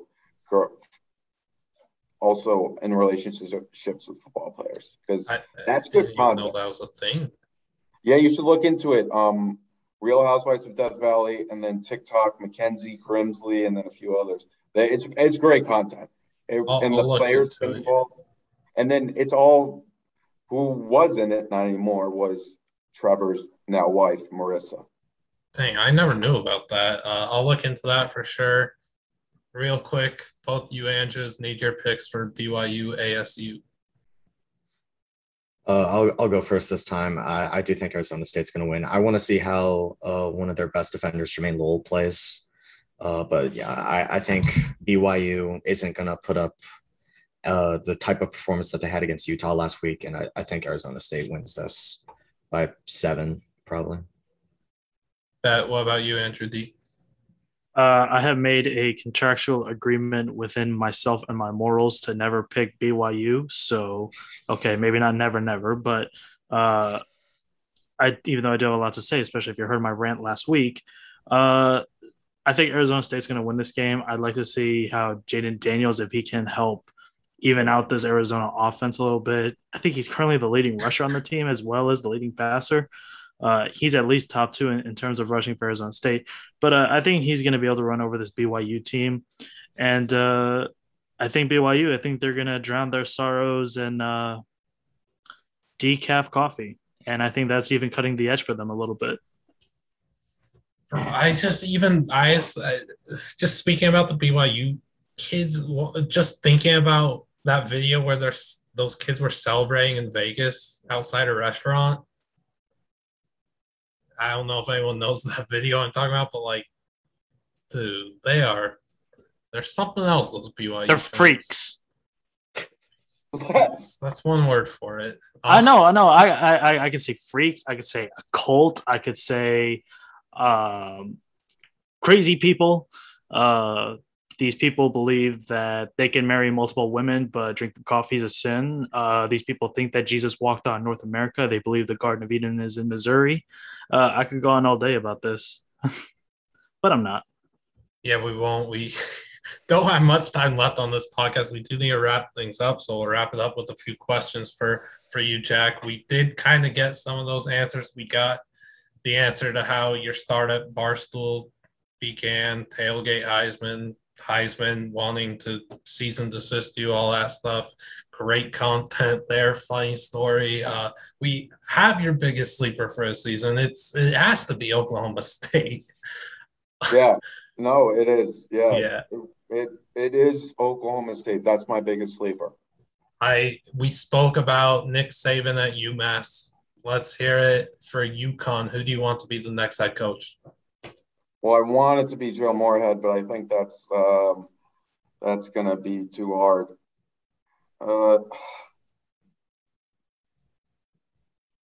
I want Joe Moorhead to be the next coach. That's the correct answer. But that's who I want it to be. It should be. The biggest mistake in the history of the University of Connecticut football was, 1, not hiring Joe Moorhead after Randy Edsall left to go to Maryland. 2, hiring Paul Pasqualoni, and 3, rehiring Randy Edsall. If you notice, Bob Diaco is not on that list, and he was an utter failure. So that's how bad the past 10 years have been. So yeah, I would like to know what the most points you think they score in a game this season. You know what's crazy is they lost to Holy Cross. but I'm looking at the schedule and I see 3 wins: Middle Tennessee, Vanderbilt, and UMass. We're getting to 3 wins. I think it's possible. I think their Vegas total was 1.5. Yeah, well, That's generous. Guess what? I think we're getting the 3. I think we could even beat Wyoming. Now, this week, or no, how many points? 38 against UMass. We will beat UMass, guaranteed. No, we will not lose to UMass. If we lose to UMass, I don't know. That's the lowest moment in the history of UConn. It's lower than Holy Cross to me. 100%. I love how you gave out a few wins. Did you mention Yale? Oh, fuck. So, 4. We're putting 4. We got Yale. 4 wins is possible. They're gonna get 3 times the win total that Vegas gave them. Bro, I'm looking at the schedule now. Every game is almost every game is on CBS Sports Network. Yeah, we got to deal with CBS Sports Network. Guess what UMass has? No deal. They don't have a deal. We're the worst team in America. We're on CBS Sports Network, though. I think I saw something about how UMass. It was on one of the games. It wasn't even like stadium, but there's like a subscription based. It was like a New Mexico State game. I think it was like their week 0 game. I think it's Flow TV, exactly. Whoa, they are like bad. Yeah, like I think UMass is at that level where you can't even watch them on television. You have to get it through Flow Sports. And I looked them up. They primarily show high school games. Like Flow's the worst. I saw teams on their TV schedule that feature teams that I played in high school, and they weren't even good. Yeah, Flow Sports is not the greatest. They broadcast a lot of stuff like college wrestling and then like CAA basketball, in like random tournaments in the November when that's the problem. They have the rights for these MTEs and I can't watch. The first game of the season last year was on Flow, if I'm not mistaken. Yeah, stuff like that. And you are correct that UMass is on Flow Sports. Not even ESPN Plus. They're on Flow Sports. Okay, that's how big of it. UConn's not even close to Flow Sports. So I'm still positive on the season, but most 38 points against them. The sad thing is Yale's really good. Not really good. They're good enough to be solid. Don't they beat Harvard almost every year? If I'm not mistaken. I think that's like back and forth, but Yale, like the Ivy League as a whole, is pretty good in terms of just obviously. I mean, it's not that hard to recruit to those schools. So, like if you're mid-tier 3-star and you're really smart, might as well go to Yale for free. True. The UConn-UMass rivalry, though, I'm glad we got some insight into that. Hatred runs deep. So I have another layer to it. In 2019, I got information that UMass was throwing a game against Akron. And I said, I didn't say that for sure, but I alluded to it and said this game's going to be in a documentary and this season and whatnot. The worst, and then UMass ended up beating Akron. The worst part about that was that I thought they were going to throw not only this game, but the rest of the season. Then UMass didn't cover for the rest of the season. So as long as they covered against UMass, I would have had against Akron, or Akron covered against UMass, I would have had the most legendary story ever. But then, unfortunately, I embarrassed myself on a massive scale. Akron -9, they lost by 9 points. So there was 18 points. And then, so UMass fans hated me for that. This is the only win that UMass's coach Walt Bell's ever had, was that game. And it turns out they motivated the players with my tweet and blog before the game. I messed the whole thing up. It was pathetic. Yeah, I bet that game because of you. Yes, you see, I'm sorry about that. I fucked up massively. However, that's the other layer to my UMass rivalry, and the fans, the 10 of them on Twitter, sometimes attack me. And if they lose to UConn this year, I will be attacking the 10 UMass. There's a UMass Twitter. There's 10 of them, but there is a UMass Twitter, and I will be going after them. That's like 8 more than Stanford and Cal Twitter have combined. So Yeah. that's a cult UMass has on Twitter. Like, does USC even have fans? Like, I don't even know if they do. They do. The Pac-12 Twitter is so bad, and that could be like a conversation for another day, but it is dreadful. It's really Washington fans, who I'm sure you're familiar with. Yeah. They're nuts. And then The Utah has Washington a fans crazy fan base too. Real quick, I want to say Oregon. Liam said this when we posted our playoff predictions. There was, I think it was a Washington fan who picked on one of our contributors who had Texas A&M in her playoff picture, and he basically said, "Does she live in a state that legalized crack or something?" And I was like, "Come on, man! Like, you cannot be that butthurt about it." They're different. Oh, South Carolina fans, they're also massive pricks too. South Carolina fans. That's why I think they could turn into a good program, because they have an insane fan base. Like, those, they're insane. Like we sent out our top 5 running backs like before the season started, and I don't think any of us had Kevin Harris on the list, and we ended up getting swarms of them going into our mentions, basically saying how we are all freaking idiots and how we don't take the SEC very seriously. And I'm like, dude, I had Isaiah Spiller as a top 3 running back. No, his argument was that Kevin Harris was better than Isaiah Spiller because he ran more yards in the same conference. Dude, you play in the SEC East. All right, you had to play against Vanderbilt. Okay, like, also he ran against like 800. He ran for like 800 yards in that Ole Miss game last year when Ole Miss just decided they weren't going to tackle him. So like, when they were like 126 defense out of 130. Yeah. So I'm sure that you've had Kevin Harris hate towards you on Unnecessary Roughness possibly in your own account. I've had stuff, not me personally, because Brandon like was a really big fan of Kevin Harris. But when they hired Shane Beamer and we made some jokes on Twitter and whatnot, and even on the podcast, they came out and at us immediately, and which is good though. Like I like that. Like, it means there's passionate fan bases out there, and we need those. And I'm really impressed by a passionate fan base that's been beat down time and time again. Because if you stay with them, you see that with Mississippi State fans too, even Texas A&M fans. Because like, I mean, their only success is really like Johnny. And last year, I mean, was a great season, but if you can get through like 10, 15, 20 years of like not sucking, but like having a bad go at it, those are like really like real fans, quote unquote. I live about an hour and a half from College Station, from Texas A&M, and almost all of my bosses are A&M alums. Let me tell you something. It's a cult. What I said about BYU being a cult. A&M is just the yeehaw howdy. Like, people on campus literally introduce themselves by saying howdy first. That's what Texas A&M is. No, yeah, I mean, Texas A&M is something out of the class rings, the massive class ring on campus that they all take photos in front of. It's really culty. And at least with BYU, you can say, oh, like, they have a religion.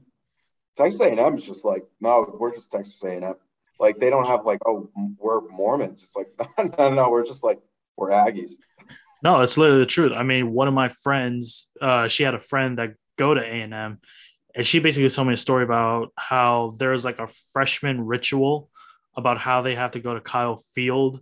And essentially they turn off the lights and they have to make out with a random person without actually knowing who it is.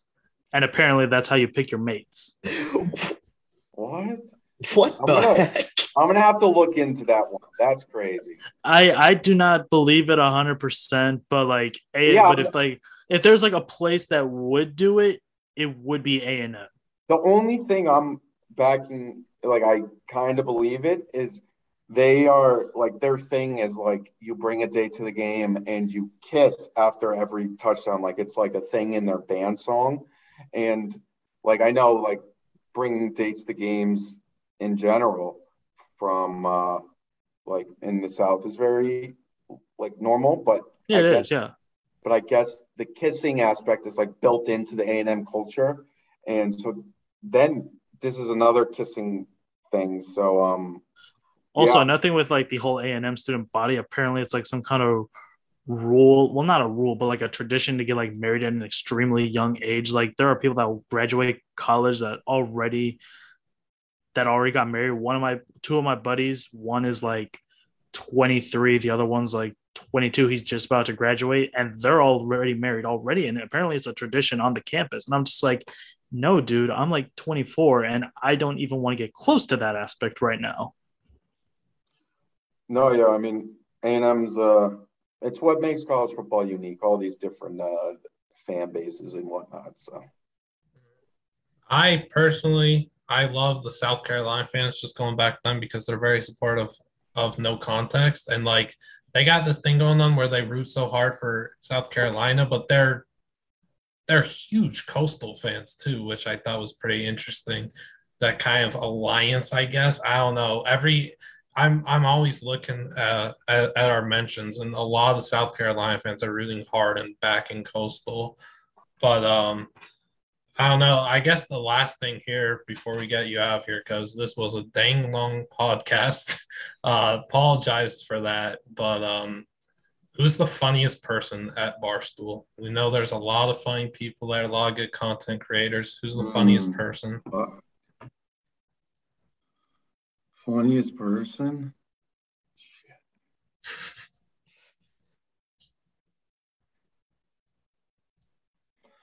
Like Nick Terrani is really, really funny. It's like impresses me along with KB and then Roan. Like shockingly funny. Like could write for any TV show and they would be like top writer funny. They do Nick Terrani and Brandon Walker do this segment like once every other college football show that they that premieres on our Twitter and like YouTube and whatnot on Saturday mornings. It's a roast segment and they roast programs from college football programs, and it's so funny. And I guess this week it gets a little bit like they were towing the line the last time, and I guess they're like, no, fuck it, we're going across the line. And so as you can imagine, like, I mean, there's so many dark like, from a funny aspect, jokes you can make about like, I mean, any school. And I guess this week's is really, really good. It'll be on Twitter. It'll be on Unnecessary Roughness Twitter too, where you can go and see it. It'll be like a 7-minute segment or something. So I'm really excited to see that. And Nick writes a lot of the jokes for those. Brandon does too, but Nick's like one of the brightest comedy minds I've ever been around him. And he's also all like, if there's one thing I'd say about Barstool, it's like, it's really cool how like everyone's like really nice. And obviously it's like any company, and you have to work your way up, and it has to be, you have to get along with people and whatnot. But a lot of the people here are genuinely nice people, and Nick and KB and Roan, those three guys are like really, really nice, and they've been nice to everybody. So that's something that makes Barstool, I think, tick from the behind the scenes aspect, like why people like myself or others keep showing up that aren't like the stars of the company, but are like kind of the behind the scenes and like whatnot. It's because like everyone here is just like kind of like just having fun. And so that's what I think makes Barstool the most unique place that I've ever been a part of, and why the comedic minds work here. So because they're allowed to do what they want. Yeah, no, that's really cool. Definitely appreciate you giving a bigger answer to a simple question there. Appreciate having you on for this podcast. I know it was longer than I think. Yeah, but I contribute.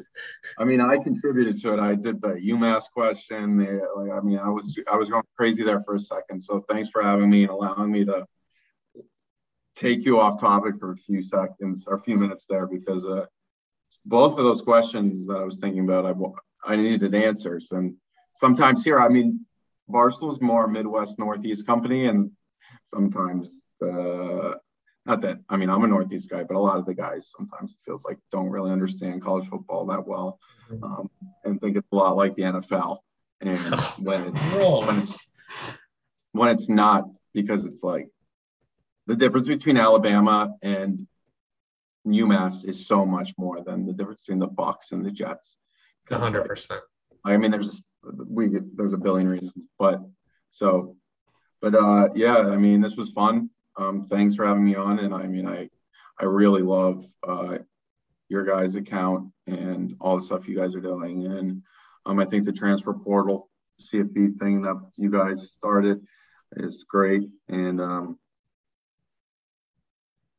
I think if I'm someone listening to this, I would try to like reach out to that and be like, hey, how can I get involved? And I'm sure you're available to like listen to people, but you have to bring something to the table. Like, that's a lot of things. It's like, how do I work for Barstool? It's like, tell me why you should work for Barstool.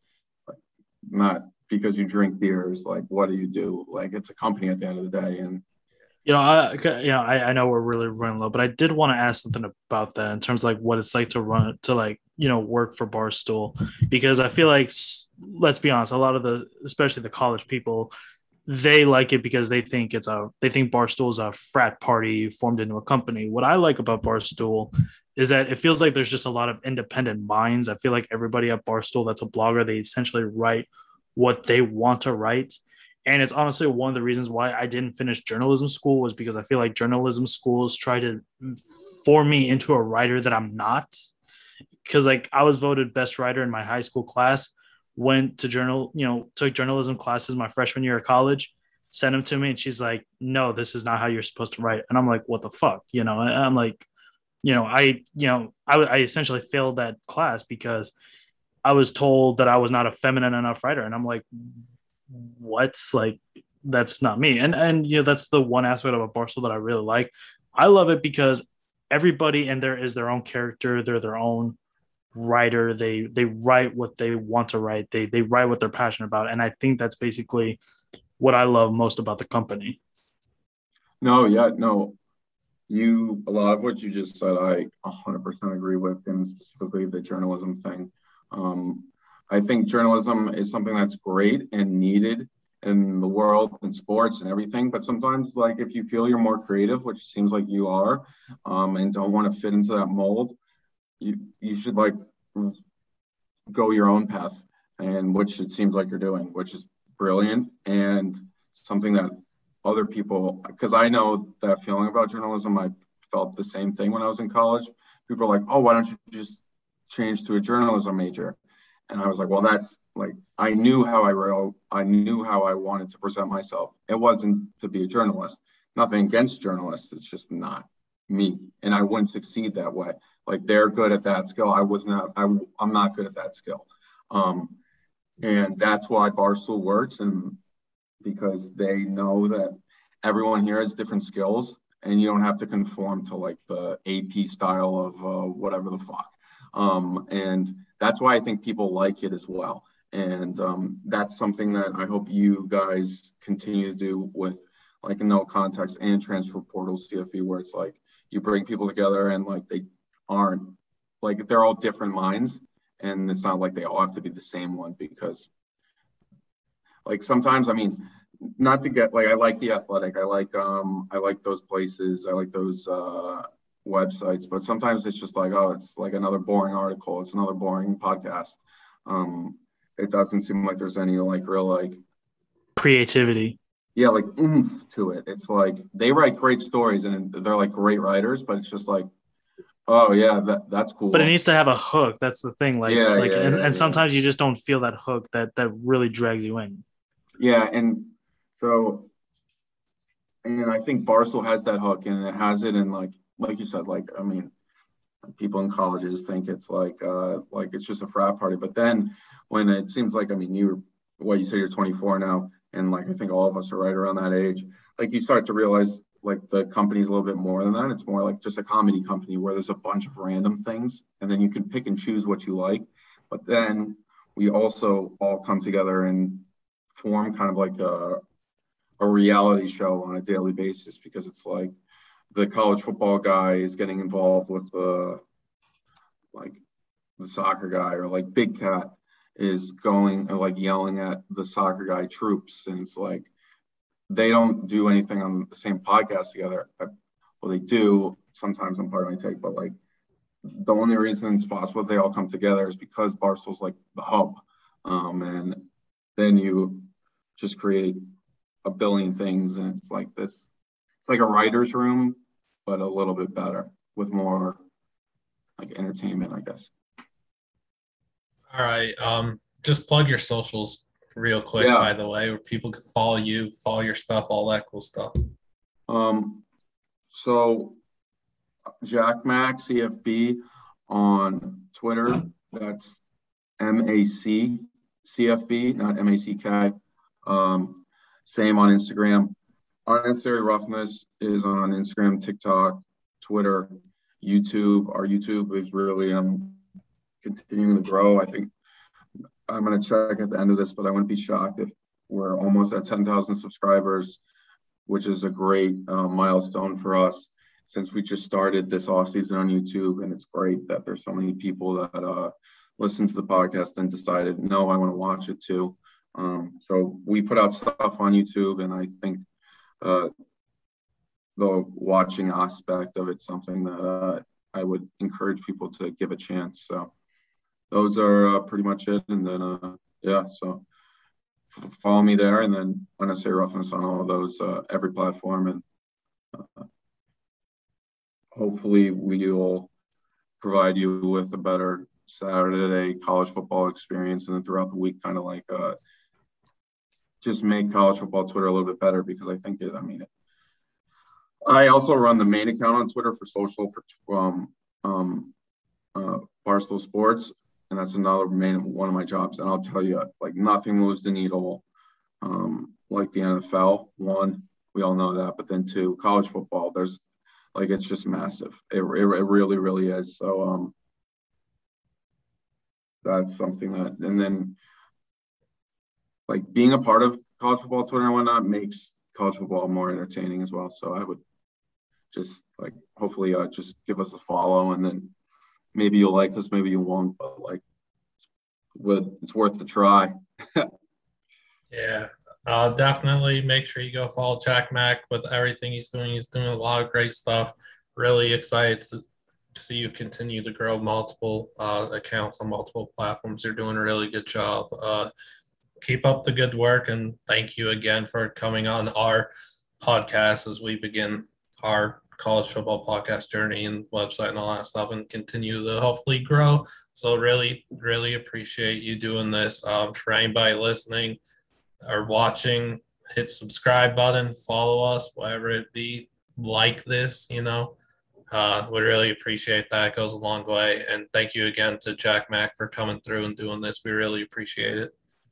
Yeah, no, thank you. This is a lot of fun, and I think you guys have a really cool thing, and like, I think it could really like just utilize that social platform that you already have, and then bring that no contact, what works with no contact CFB into this, like just how it's like, don't worry as much about like the X's and O's, is like just kind of the funny stuff. You don't even have to be that funny.